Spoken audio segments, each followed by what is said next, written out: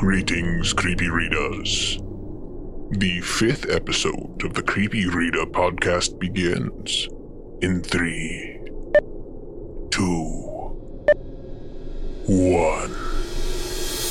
When the night is coming along, and you're home in bed wearing your thong, just trying to kill the boredom. Yeah, you know what you gotta throw on. The Creepy Reader podcast, we're the creeps with the podcast. Yeah, the Creepy Reader podcast. Keep reading creepers. Well, hello there, creepy readers.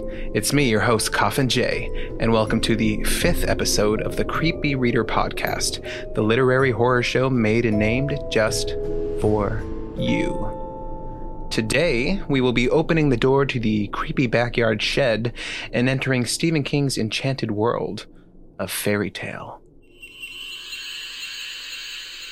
But first, I'd like to welcome my best friend and owner of the most potent sperm in the Bible Belt, Zombie Zach.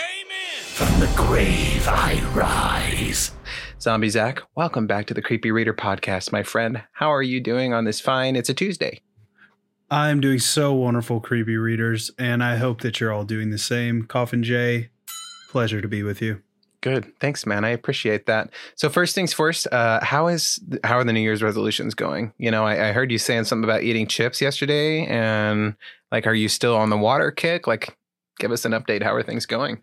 Yeah, I haven't had anything to drink except for water all year.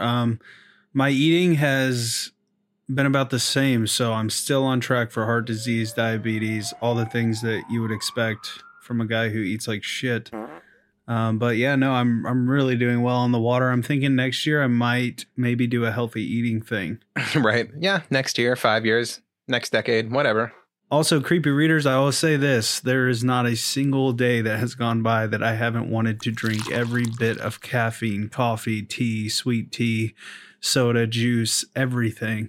So I'm thinking it's ingrained pretty deep in my soul here. Okay, so it hasn't been easy. That was going to be my next question.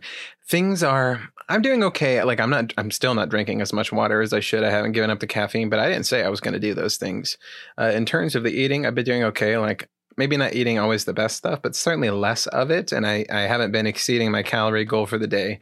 And that includes eating Del Taco. And I'm going to talk about the aftermath of that.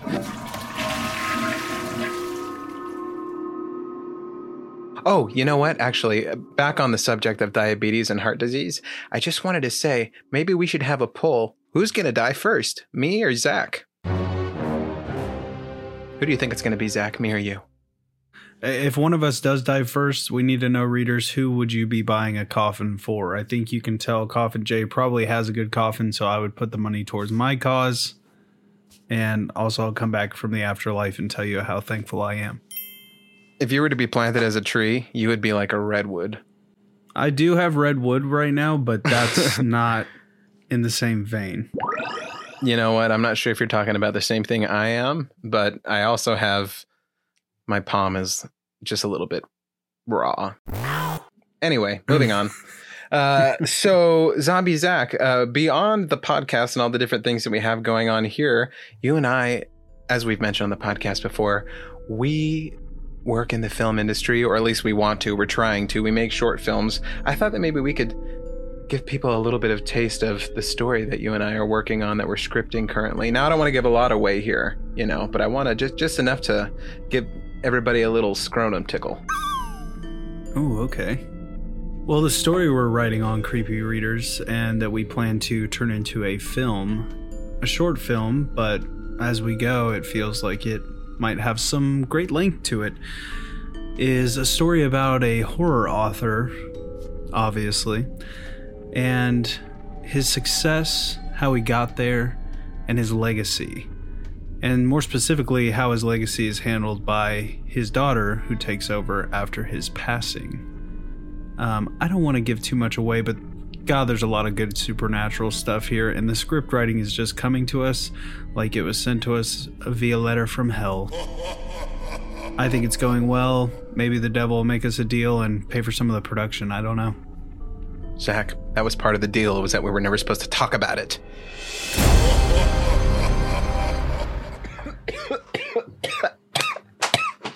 Speaking of talking about it, I just want to take a moment and please ask our wonderful listeners all by the way, we're up to how many streams did I tell you we had now, Zach?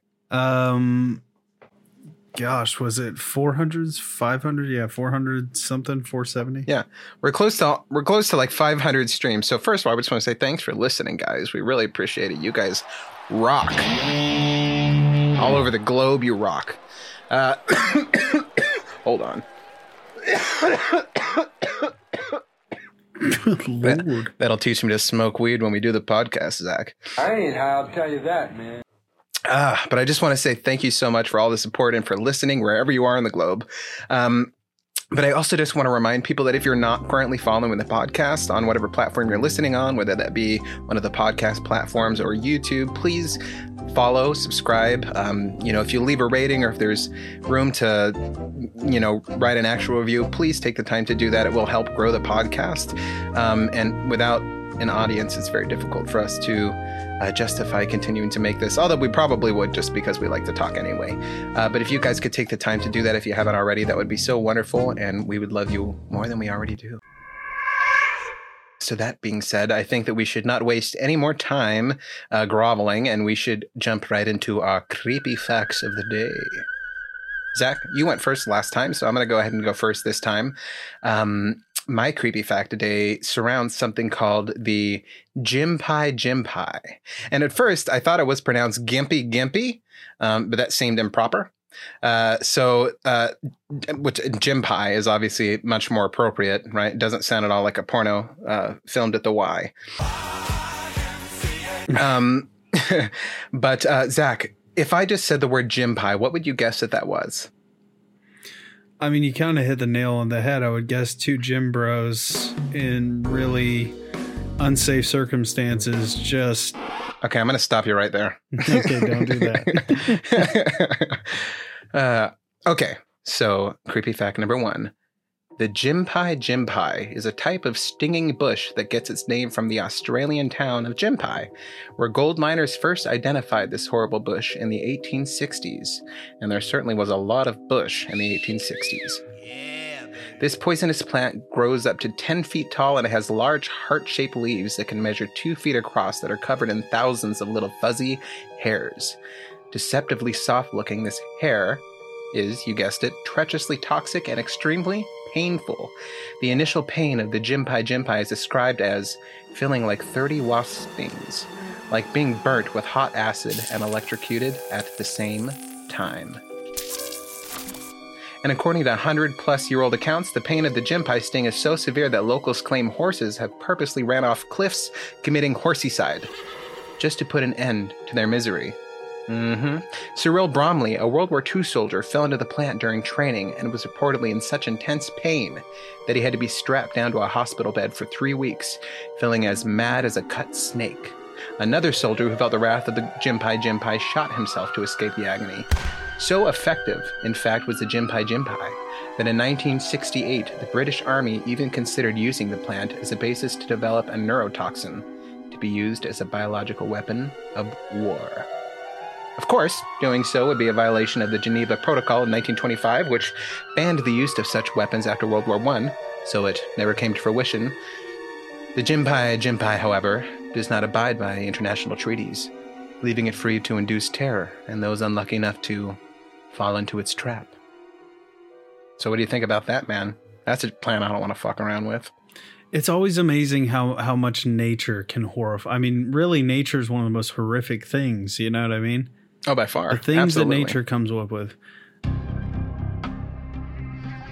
And my creepy fact has to do with a species of bee whose primary source of protein is decaying flesh, known as a vulture bee.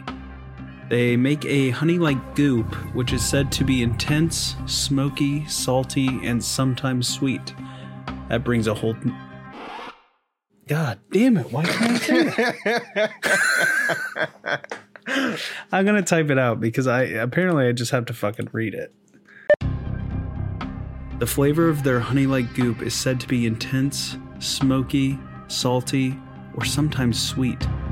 Brings a whole new meaning to BBQ. BBQ.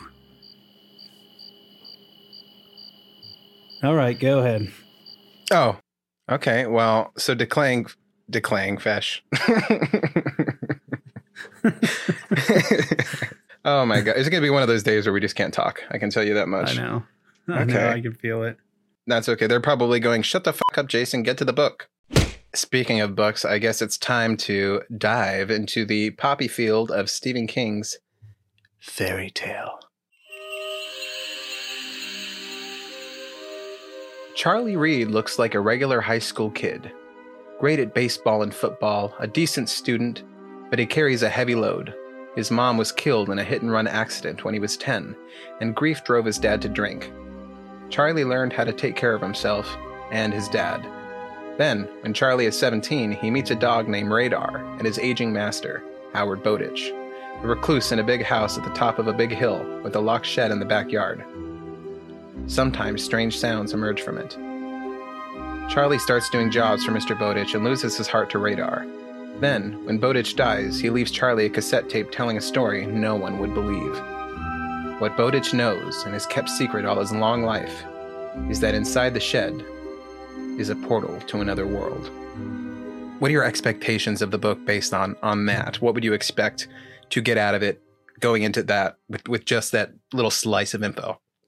I mean, it's kind of there's a bit of a classical fairy tale to it, which there's a portal to get to the other world. It's pretty interesting because I would really, and since you've read it, I'm just going to ask you, is the shed like a prominent thing? Like, does he go near the shed and Bowditch is like, hey, stay away from there. What are you doing? Or is it something that's not brought up until Bowditch is passed? Man, you really put me on the spot there. I feel like it's a thing. I feel like he might have said I feel like he might have asked about it.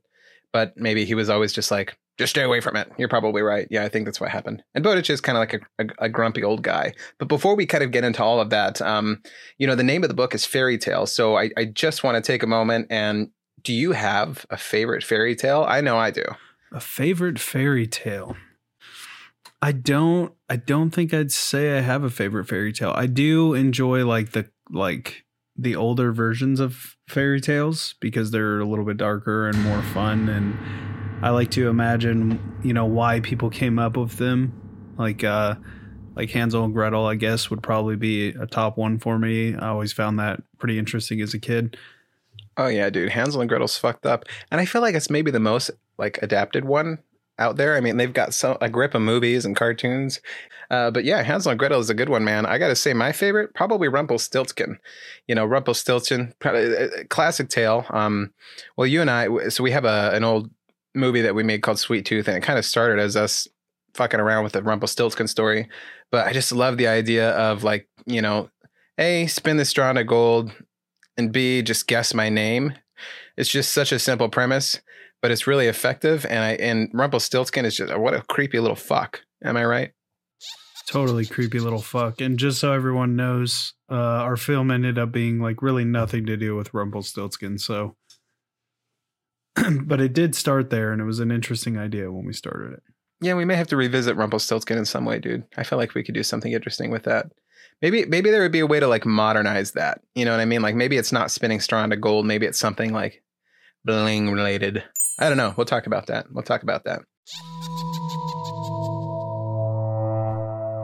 Okay, so before we dive into the plot any further, we always have to take time to talk about the author, and the author today is Stephen King, so it's going to be kind of loaded. I mean, there's so much that we could say about the King, right? So I'm just going to give a brief summary, and then, Zach, we can talk a little bit about our experience with his books, because I know you've read a few, and I know that I've read a few more than you. Stephen Edwin King was born September 21st, 1947. Holy crap, he's old. And is an American author of horror, supernatural fiction, suspense, crime, science fiction, and fantasy novels.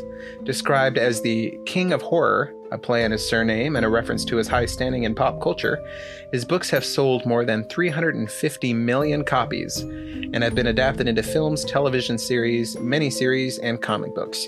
King has published 64 novels, holy crap, including 7 under the pen name Richard Bachman and 5 nonfiction books. He's also written approximately 200 short stories, most of which have been published in book collections. King has received Bram Stoker Awards, World Fantasy Awards, and British Fantasy Society Awards.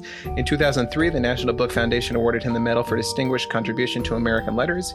He has also received awards for his contribution to literature for his entire bibliography, such as the 2004 World Fantasy Award for Life Achievement and the 2007 Grand Master Award from the Mystery Writers of America. Wow.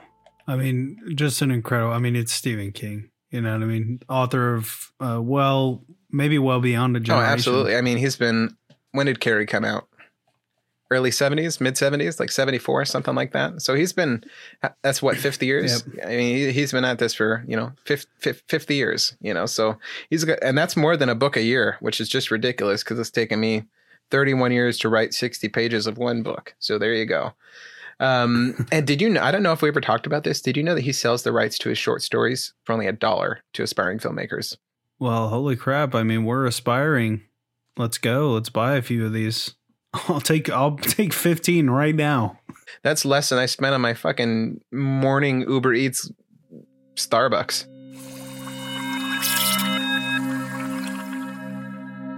So I want to start with the start of the book, because I have to agree, like so many reviews of this book that I've watched and read out there. The beginning is the absolute best part of the book. And when I say beginning, I'm talking like the first 250 pages are just absolutely magical. I don't know what it is about Stephen King, but he has this amazing ability to make a magic of the mundane. His ability to write characters that we like feel for, that we care about, and just his abilities to write like relationships between you. You wouldn't think that'd be hard because like our whole entire lives revolve around relationships, but to write one convincingly on the page and one that is not only like true, but that make us like covet it. You know what I mean? Like, man, I wish I had that relationship. He's just so good at doing that. And especially like love stories and stuff like that. I want to start off talking about the death of Charlie's mom and what is referred to in the book as the goddamn bridge, and all for some chicken. Oh, dude, it's speaking of chicken. I forgot to tell you this, that track that I sent you earlier that I was recording. Dude, so I was right in the middle of recording some of those lyrics, right? And I felt like I had a huge booger in my nose. Like I scratched my nose. I felt like a lump under my nose. I thought, oh my God, I've got a huge fucking booger in my nose. And so what are you going to do if you have a big booger? You're going to pick it. I mean, I don't care who's... Absolutely. You know what I mean? If it's that massive, you're going to pick it. You're going to play with it a little bit. So, dude, I picked it out, dude. It was massive. It was huge. So I looked at it. Dude, it was a piece of chicken. Oh my God. It was a piece of chicken that was stuck in my nose. Dude, it was not even a reasonable size piece of chicken. I mean, we're talking like a size, like a knuckle, like from one knuckle to another on your pinky. How long before had you eaten chicken? Maybe 45 minutes. And I've been singing like that the whole time. And I kept thinking to myself, my tone is so nice right now. And I think it was because the chicken was affecting the tone. That's what I get for shaving my nose hairs finally, dude. I shaved my nose hairs and it's like I cleared out a pocket for chicken to go into and there was nothing to push it out. And so basically what the story is that it's like any other day. Charlie's on his way home, I think, from school, and he's confronted by Radar and a lassie kind of... What is it, girl? So-and-so fell down the well? Kind of moments. She leads him over to Mr. Bowditch, who's like been climbing this ladder, even though he's like 100 freaking years old or something like that, and definitely should be climbing ladders. And he's like falling. He's like, oh, and so he calls 911 and, basically he ends up becoming the hero. And he ends up taking care of Radar. And then eventually when Mr. Bowditch comes home, he takes care of him in the home as well. So they kind of quickly become friends and quickly Radar and Charlie are like, peas and carrots. You know what I mean? And of course, we got to talk about the mysterious shed out back. So it's literally out back of the Psycho house. And dude, there's so much for this story to get through. Let me just tell you that Mr. Bowditch is like a really mysterious guy, right? So he's old. He lives up on this hill. He doesn't really come out and nobody knows what he does. But when he's in the hospital, like Radar needs food, he has things that need to get done around the house and groceries that need to get purchased. And, he doesn't have any cash or anything like that to give Charlie. So, after a few visits, he ends up giving him like, basically like, look, I've got some gold. Okay. I've got a big bag of gold pellets. You can take that to this guy, cash him in for some money and just keep that. And by the way, I'll pay you for your time. So we're just building up these mysteries about Mr. Bowditch.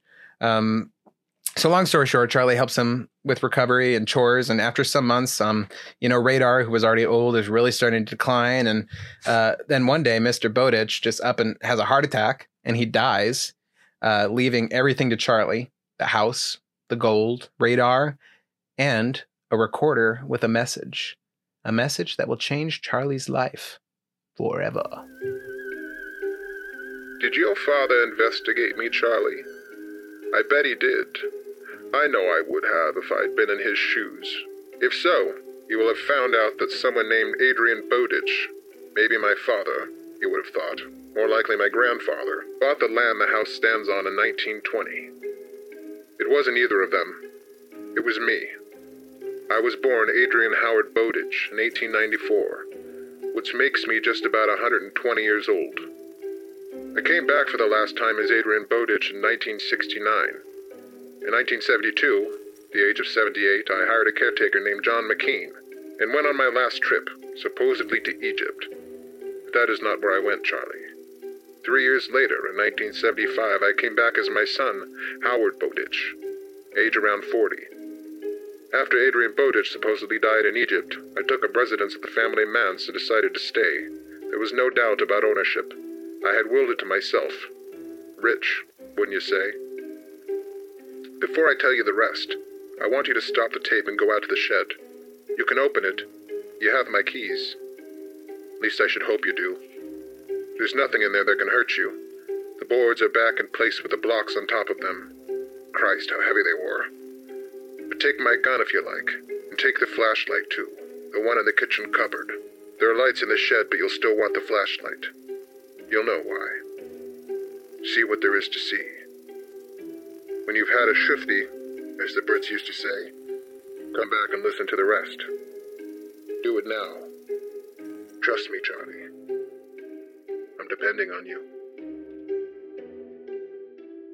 What do you think about that, man? Pretty crazy stuff. I told you it was a long passage. I'm sorry, but it's just so good. It's really undeniable how well Stephen King just takes character-driven writing. You know what I mean? I mean, it's just, there's an old man. He keeps coming back to this town. It keeps changing every time he comes back. He's got this mysterious shed. What is it that he shot inside the shed? Is that a spoiler? No, not necessarily. It's like a gigantic fucking cockroach. Holy shit. Yeah, so like gigantic cockroaches will occasionally come out of come up the staircase of this little inside this shed.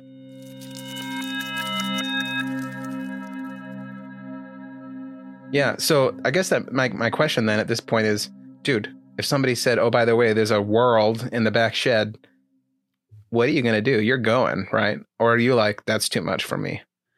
I mean, yeah, I would definitely go, but I'd also be like, okay, hey, I'm just going to listen to the rest of this tape before I go. He's like, listen to half of this tape and then go to the shed and look at it and then come back and then finish the tape. Don't finish the tape until you get back from visiting the world. It's important. Either way.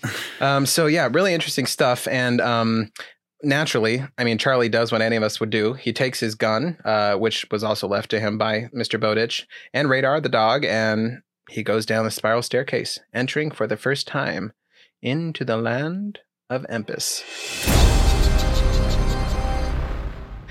What do you think about that? The name Empis. Pronounce it one more time. Empis. E-M-P-I-S. Empis. Empis. I think. He's like, no, it is MP. It reminds me of the word impish, so it kind of goes well with the whole fairy tale like vibe, but... Well, no, I mean, I think it's more like Empis, like empire. Oh, okay. Yeah. And interesting about that is from page 1, when you enter this world, it starts taking a page out of all these different fairy tales. The most obvious one right off the bat is The Wizard of Oz. And it does so by including this big vast of field of red poppies. Do you remember that scene in The Wizard of Oz where they're in the poppies and they fall asleep? And Oh man, it's been a long time, but yeah, I know. Vaguely. Dude, The Wizard of Oz is a classic. It's such a good movie, even to this day, dude. I love that movie. I'll get you, my pretty, and your little dog, too. So he goes down into the land of Empis. And the sad thing is that Radar is so far gone at this point that Radar can't even make it down the stairs and stuff. Like, he's like, I'm going to have to carry Radar down the stairs. Oh. And yeah, so he goes down, and the first thing that he finds or that he wanders upon is a little tiny house where a woman named Dora lives. And Dora is so cute. She's like the old lady who lived in the shoe. It's like a play on that, because Dora's like this little lady who just repairs shoes, and she's so sweet. As if summoned by the thought, the cottage's back door opened, and a woman came out with the other boot in her hand, the buckles gleaming in the mellow light of that white sky day. I knew she was a woman because she was wearing a pink dress and red shoes, also because generous breasts plumped out the bodice of her dress, but her skin was slate gray and her face was cruelly deformed. It was as her features had been drawn in charcoal, and some bad-tempered deity had rubbed its hand across them, smearing and blurring them almost out of existence. Her eyes were slits, as were her nostrils. Her mouth was a lipless crescent. She spoke to me, but I couldn't tell what she was saying. I think her vocal cords were as blurred out as her face. But the lipless crescent was unmistakably a smile, and there was a feeling, a vibe, if you like, that said I had absolutely nothing to fear from her. So I read that passage because I wanted to demonstrate kind of the curse that these people are under. I think I briefly mentioned to you that they kind of had these crazy kind of blurred out, features and stuff like that. But now that you've heard it from the passage, I mean, it's really quite a visceral image. Yeah, it really is. And I mean, give me an idea how big she was again. I might have missed it in that passage. It's the size of a boot, right? No, not really. But not really. It's just a take on the lady in the shoe. You know what I mean? Except for she lives in like a normal sized house, but she just like repairs shoes and gives them to weary travelers who don't have shoes for free. And it's just like what she does. She's just like the sweetest lady ever. Like, if she were like a fat Italian, you would come over and she would make you spaghetti. Mamma mia! Oh yeah, and fix my shoes. I love that. Yeah, dude. Exactly. So he spends a short time with Dora, and then he returns home. So he doesn't stay there long the first time. And upon his return, he meets Polly. And Polly is this guy who, remember I told you that he'd been given this bag of gold by Mr. Bowditch and he had to go exchange it for cash. Yep. So it turns out that this guy that he exchanged it for cash, I mean, it has to be kind of an under the table transaction. And so this guy performs the service for Mr. Bowditch. He doesn't ask any questions. And apparently somebody must have caught wind of this or something like that, because this guy ends up getting murdered. And it's this guy now who is confronting Charlie. And he's got him at gunpoint. He's like, give me all that motherfucking gold, motherfucker. Right? And immediately Charlie starts comparing him to Rumpelstiltskin. Wow. Interesting. Okay. Yeah. And so ultimately nothing happens. Charlie gets the better of him, shoots him in the legs. Oh, shit. I know. Charlie's not fucking around, dude. He's a man. Like, he's a nice kid, but he's a fucking man. Basically, he comes back and then he makes up his mind. He's like, I'm going to go back. Charlie prepares. He lies to his father saying that he's going to run off to some clinic, maybe on the East Coast or something like that, to find some experimental treatment that can help combat Radar's old age and extend it somehow. And with everything set, he once again descends down the staircase to Empis with Radar. And I just want to talk about this is so beautiful to me. It's so beautiful and simple. As the story starts, the first 250, 300 pages of the story, it's really just, it's a simple story about a boy and his dog. And he's heard about this thing that can turn back the time, and all he wants to do is give his dog a second chance and save his dog. So that's really what this journey starts off as being. And for me, that's so touching. I'm like, I would gladly do that for Luna, even though I just yelled at her a couple minutes ago because she was fucking up my podcast. Yeah, that's a great age to fall in love with a dog too. So unfortunately, the part before Charlie descends into Empis for pretty much the rest of the story, is the best part of the story. So heading into this next section, it's kind of like the best days are behind us, just like life, right? But there's still a lot to enjoy once we get to Empis. I mean, the world is expanded, as is the list of problems that Charlie needs to solve while in Empis. He meets quite a few people on his way to the sundial. So I just want to kind of go through a few of those people just in case they become important. I know at least a few of them will. So we have Dora. We already talked about her. But more importantly, we meet members of this kind of dethroned royal family. So you have to think of Empis as it's called the Haunted City. So, I mean, it really is like Emerald City. It kind of sounds like Emerald City when he's describing it from Wizard of Oz. But essentially the backstory is that, there was a monarchy. The monarchy was somehow overthrown. And now they're just living away from Empis, away from danger, just kind of in these random towns. And it's like this gray disease is spreading across all the land. And that's really kind of the situation that we're in. So members of the dethroned royal family that he meets are Claudia. And Claudia is like a deaf woman who, and that's like her, that's like the thing that's wrong with her. Right. And, but she looks like Mary Poppins and she rides a bike like the Wicked Witch of the West. So, and those, I think, are clearly drawn, like that is what she's meant to represent, like two other kind of fairy tale characters, I don't know about the Wicked Witch because she's not evil, but just some biggest image I got of someone, riding on a bike. So beyond that, we have a guy named Woody. He's like this old blind man. He kind of reminds me of the old creepy rat in The Secret of Nim. You remember that movie? Oh, man, way back. Yeah, that's the one with the owl, right? Yeah, dude, the scary fucking owl and that scary ass fucking wise rat. Dude, really, that's a scary children's movie. Fuck that movie. Dude, animation used to be really scary. I know, dude, Ren and Stimpy is still the scariest fucking shit I've ever seen. And most importantly, we have Leah. She is like the princess who is described as beautiful, though she has no mouth and can't talk. So instead of a mouth, she has like this, so no mouth, no lips. She really has like this kind of, I think it's described as like a crescent shaped birthmark where her mouth should be. And she has to puncture it every time that she wants to eat, which for her is really not eating. It's like drinking sustenance through a straw. So that's really what her curse is. So it's kind of this really sad thing, but all in all, it doesn't really matter because Charlie's still like, I did. He's like all over that. And the weird thing about her is that, she can't talk, but she can, she's like a ventriloquist and she can throw her voice. So she talks through a horse. I mean, okay. She talks through a horse. Yeah, she like throat talks, but like it's like the horse talks for her. And I think it like moves its lips and stuff. Yeah, it's weird. Okay. It's totally weird. And he doesn't care that he has a mouth. He's like, God damn, I want to kiss your fucking mouth, your little slit. I want to kiss your slit.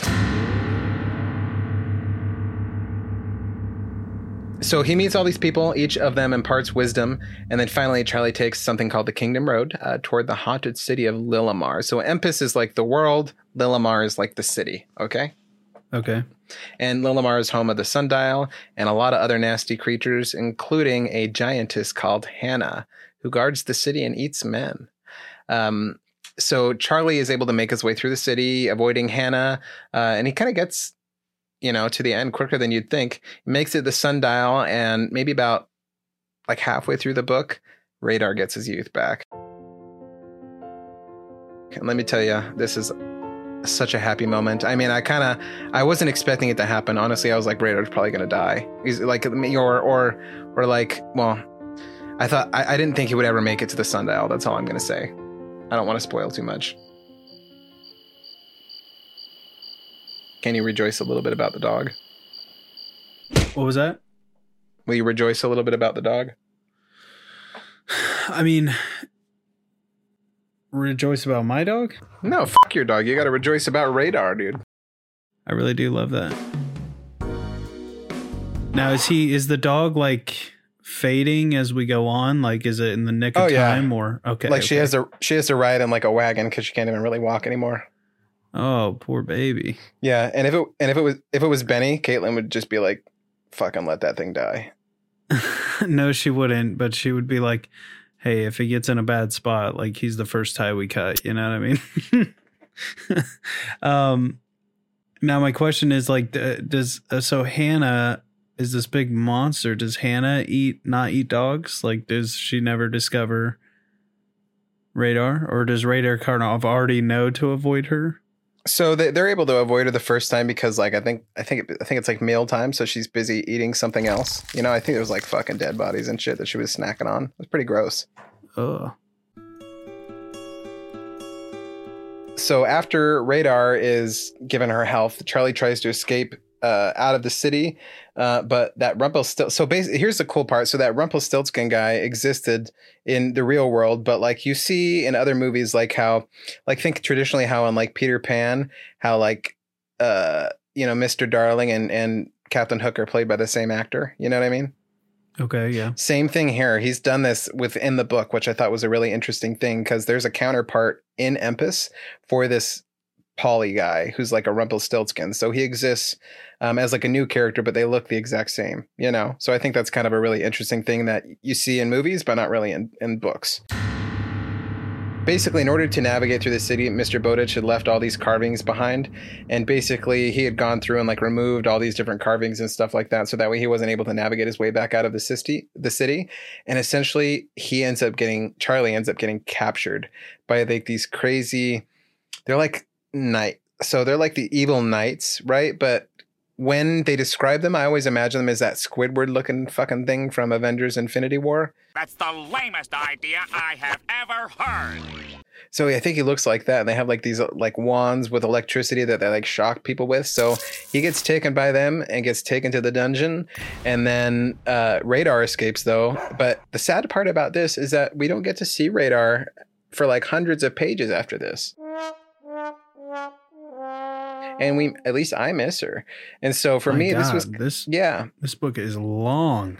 Yeah, dude. So we took like kind of a left turn here, you know? And I was like, maybe I really don't know. This was the part that kind of dragged on for me. And so basically inside of Lillimar, there's this ruler called the Flight Killer. And the Flight Killer basically has like a gladiator arena. So when they took him, they basically have now arranged him to become like a gladiator amongst other gladiators. And they're fighting for kind of this pinnacle spot. And that's kind of where I checked out a little bit because there's just like a lot of training and fighting. And it reminded me a lot of the Brandon Sanderson Words of Radiance book and like all the different guys there. So I liked it. It was certainly very fantasy. Like it was very fantasy. Don't get me wrong. But in context of like what I was expecting from the story, I wasn't as happy with it as I would have been if it was like an actual medieval story or something, you know?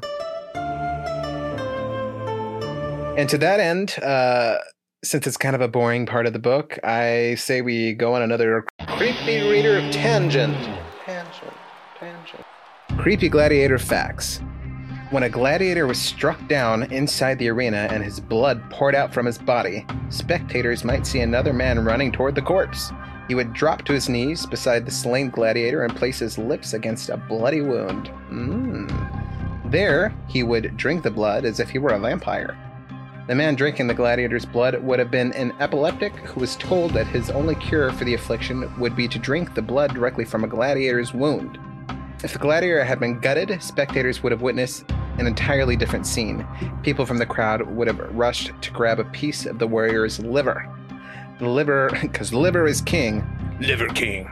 The liver was then sold to the sufferers of epilepsy, who were instructed to take 9 separate doses of the gladiator's liver in order to be free of the disease. Okay, I see. I mean, it's amazing to me the kind of like connery that went on then, because they're not even mentioning that everyone has to like put their butthole to the sunlight like the Liver King said. So, unbelievable. He said you have to put your butthole to the sunlight? Yeah, that was part of the tenets. Like you need sunlight on the butthole, and like you'll never. It does need not say steroids butthole. again. I mean, I don't watch all his content. He looked like he was on steroids from the beginning to me, but you know, hey, whatever. I know. Well, he got fucking bitch slapped, dude. He really did. You know what's great is that we can now hashtag this Liver King. Maybe it'll be our most successful episode. Okay, I'll read the last gladiator fact. There is no denying that gladiators were sex objects. They were strong, courageous, and dangerous men. They made women faint, and there were quite a few free women who left their husbands and children just to chase after gladiators. Men were often jealous of the gladiators. Every time a gladiator stepped into an arena, he faced death, and the lucky ones survived to win the absolute adoration of the crowd. Gladiators were idolized. Their images appeared on vases, in mosaics, and carved onto walls. With so much attention, it is little wonder that their blood was sought after by the Roman men. Believing not only that the blood of gladiator had healing powers, men sought the fighter's blood because it was believed to increase a man's sexual vigor. However, unlike the epileptics, who had to drink blood from a wound, men could purchase gladiator blood and drink it when it was needed. This brought about a big trade in gladiator blood, and it was said to have been rather expensive, although we were left to wonder how much of the blood sold to men actually came from a gladiator and how much of it came from other victims or animals. God, there's always industries that are just ripping people off, man. Well, not only that, but just think of, have you heard of all these other weird ancient remedies they would have? It's just like, ooh, if you want to cure acne, you got to drink piss. You know what I mean? I'm going to rub my face in piss, or I'm going to rub like sheep shit on my fucking nose to get rid of my blackheads. I mean, people still do that. There's a famous boxer that I really liked named Juan Manuel Marquez, and he like famously drinks his piss because he thinks it'll make him a better fighter. Yeah, I saw a video like that the other day. I think it was a joke, but they literally had showed someone drinking what looked like piss, and I was really grossed out. And I really imagined trying to drink my own piss, and I'm like, even if I had to survive and that was all I had, like I probably would do it, you know. But it's just gross. I don't know. Maybe if I drank a lot of water first, because then it wouldn't look so gross.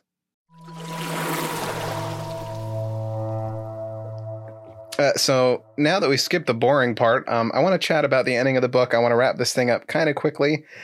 Sorry that we have to do that, but time is of the essence, and time is money. And the end of the book is truly where it starts to get good again. Just to give context, is like what this final battle kind of comes to a head as is basically everybody is all brought back together. You know, Radar's fine. He brings Leah, the girl with no mouth. He brings Dora. He brings Woody and Claudia and, you know, all these other townsfolk and stuff like that. And we're like, fuck it, we're taking back the kingdom. Basically, it all comes to a head as I had mentioned this before, but in Empis, there's two moons, right? Sound familiar? There's two moons named Bella and Arabella.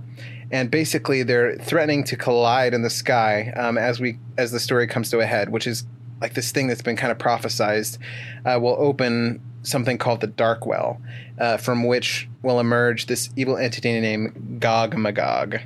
Say that 12 times fast. Gog Magog, Gog Magog, Gog Magog, Gog Magog, Gog. I said fast, man. Gog Magog, Gog Magog, Gog Magog, Gog Magog, Gog Magog, Gog. Can't do it. It's too hard. Dude, that's a crazy name, but I really like it. I almost wish it was like Grog Magog. Grog Magog? Yeah. So it's not so much Og. You know what I mean? It's like Og, Og, Og. If you got rid of the M's, it would be Og, Og, Og. Like the G and M. Magog. Yeah, Slob. That sounds really bad. Not a big fan of the name, though. In fact, I really hate it. Really? I like the name. It kind of looks cool on the page. Anyway, so our final confrontation is as, you know, Gog Magog is beginning to emerge from the Dark Well, and Charlie's reflecting on basically the story as we've, you know, had it told to us so far, and it's a really good passage, so I'm just going to read it to you. Once upon a time, my mother was struck by a plumber's truck on the Sycamore Street Bridge and killed when it drove her onto the bridge stanchions. Most of her stayed on the bridge, but her head and shoulders had gone to the Little Rumple River. Always Rumpelstiltskin, from the very beginning. The original fairy tale, you might say. And how did the queen's daughter get rid of the troublesome elf? I know your name, I shouted. The voice was not my own. No more than many of the thoughts and insights in this story belonged to the 17-year-old boy who first came to Empis. It was the voice of a prince, not of this world and not of mine. I had begun by calling Empis the other, But I was the other, still Charlie Reed, sure, but I was someone else as well. And the idea that I had been sent here, that my clock had been wound and set years ago when my mother walked across that bridge, munching a chicken wing, for just this moment was impossible to doubt. Later, when the person I was in the underground world began to ebb away, I would doubt it. But then, no. I know your name, Gog Magog, and I command you to return to your lair. It screamed. The stone floor shook and cracks ran across it. Far above us, graves were once again giving up their dead, and a great crevice was zigzagging its way across the field of the monarchs. Those huge wings flapped, raining down stinking drops that burned like acid. But you know what? I liked that scream. Because I was a dark prince, and that was a scream of pain. Gog Magog, Gog Magog. Your name is Gog Magog. It screamed each time I spoke its name. Those screams were in the world. They were also deep in my head, as the hum had been, threatening to burst my skull. The wings beat frantically. Great eyes glared at me. Return to your lair, Gog Magog.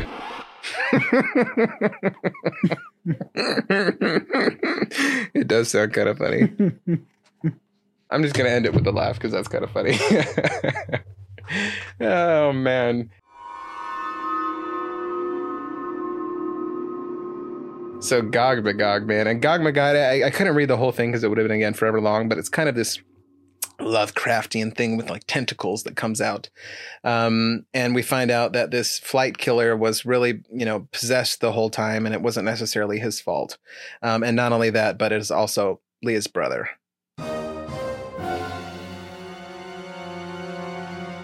And Leah cuts. Yeah, Leah, I know. I didn't want to give it away, but I have to. It's like the best part of the whole thing.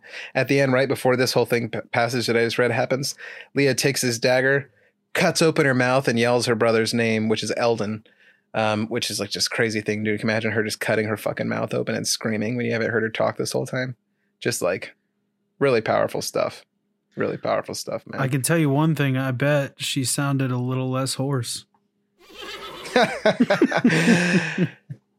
I want to have the one-liners, damn it. Either way, so I'm not going to go into too much about, how this story ends completely, but, we don't necessarily, I'll say that we get kind of one of those bittersweet endings, which I think is the right way to end something, because life is bittersweet, is it not? And so when, fantasy reflects that, or really any kind of book, I find it to be profound. And every time I close a Stephen King book, I always think back and I go, man, that was profound. And it's one of those things where you close the last page and then you just kind of like look at the front again, then look at the back, and then you just kind of got to hold it. Then you got to ruffle through the pages, and it's like, wow, Like the rest of the whole day feels different. Exactly. And you're kind of like, I'm not going to ever have quite that experience again. And that's just the thing that I love about books. And Stephen King is so good. And while not every part of the book was a 10, overall, it really was a lovely read. It was exciting. It's a really big book, and I still got through it, probably in a week. So something that I would definitely recommend. So that being said, I think that we should go ahead and give our final ratings.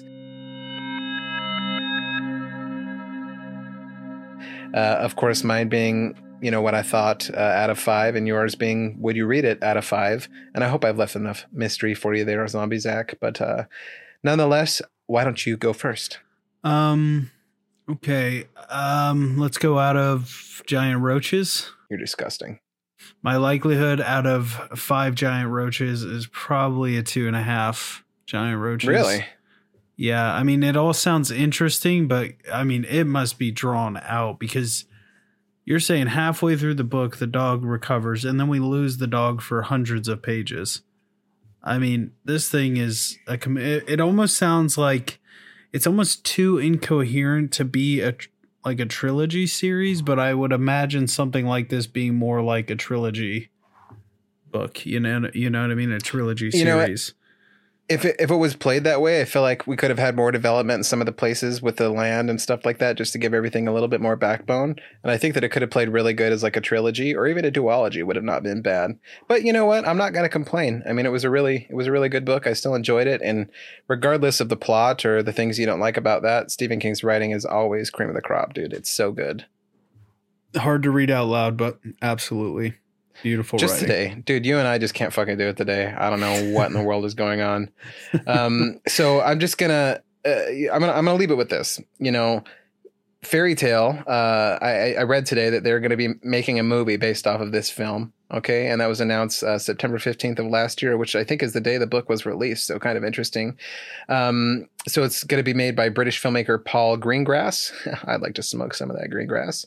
Known for the Jason Bourne film franchise. So he's going to adapt, direct, produce an adaptation of the novel, being co-produced by Gregory Goodman. So I don't know, man. I think this could be an interesting... It could be good or bad. Like, they can't do that thing like they did with the Dark Tower movie and cut corners and try and condense everything and then just make it shitty, you know? Yeah, no, it definitely sounds interesting as a movie format, but I don't see where you don't cut corners here. You know what I mean? There's just 600-page books don't always turn. I mean, even Harry Potter has things that are just have to be eliminated because you can't fit it all in a movie.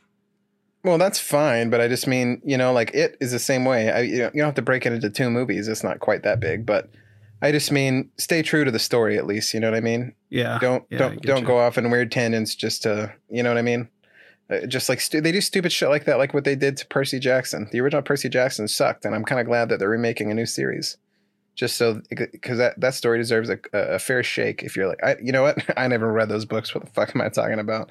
But I still feel like it's a beloved book, you know, and they shouldn't be doing it dirty like that. So last question, and then we're going to let it go. Okay. Now, any fairy tale. Also throw in your rating, because I don't think you threw in your rating. Oh, you're right. I didn't do my rating. Holy crap. My rating is going to be, you did 2.5. I'm going to do, you know, I'm going to give this a 3.4. I liked it well enough, but it definitely lost like a good 0.6. For that expanse of a few hundred pages. Last question of the night. You ready for this? I'm ready. Any fantasy land, whether it be in a novel or film, if you could visit it, where are you going? Oh, man. Well, I mean, I'm tempted to choose something that would be pleasurable. Right? Oh, hold on. Pleasurable? What the fuck's wrong with you? Yeah.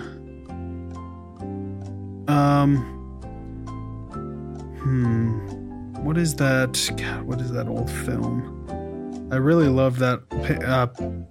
Probably The World from Pan's Labyrinth. I mean, just... Oh, dude, that's terrifying. Yeah, super terrifying. I'm more tempted to go like dark with the fairy tales. I think they'd be cooler anyway. And the second one would be, which is a little more, I don't know if it would be considered fairy tale, but you know, like the Van Helsing style stuff. Oh, okay. So just in a world of monsters where you get to kill them? Yeah. For me, I'm going to say, where am I? Dude, well, I don't know if it's really considered a different world because it's like the same as our world, but dude, I'm going to Hogwarts, bro. 100%. Yeah. How could you beat it? I mean, would you be, are you visiting under the, are you a muggle there or no? Fuck no. Okay. If you're just a muggle, is it still your choice? If I'm a muggle, I'm that fat guy from the new Fantastic Beasts because he gets to play around with the Wizards of Light. He even got a wand in the last movie. I want to be that guy. Next episode, I'm going to be chatting with either Zombie Zach, or, and I'm not sure about the schedule yet. I'm really sorry, guys. And we'll be talking about the book 2 of the Dean Koontz Frankenstein series, City of Night, which is the book we started off this podcast with in our first episode, the sequel to that. Or I'll be chatting with Andrew Adams about his book, Symposium of the Reaper, Volume 1 and 2, the last of which releases next month. Lots of exciting stuff coming down the pipeline. So Zach, I'll let you know tentatively what's going on with the schedule. So just stay tuned, my friend. But you're gonna read this one, right? You're gonna read it before we do the podcast. I've got to. I listened to the first one on audiobook just like I promised all of you I wouldn't. So gotta read the second one. That's what I'm talking about. All right, guys. So lots of creepy stuff coming down the pipeline. So please stay tuned. Until next time, keep reading creepers.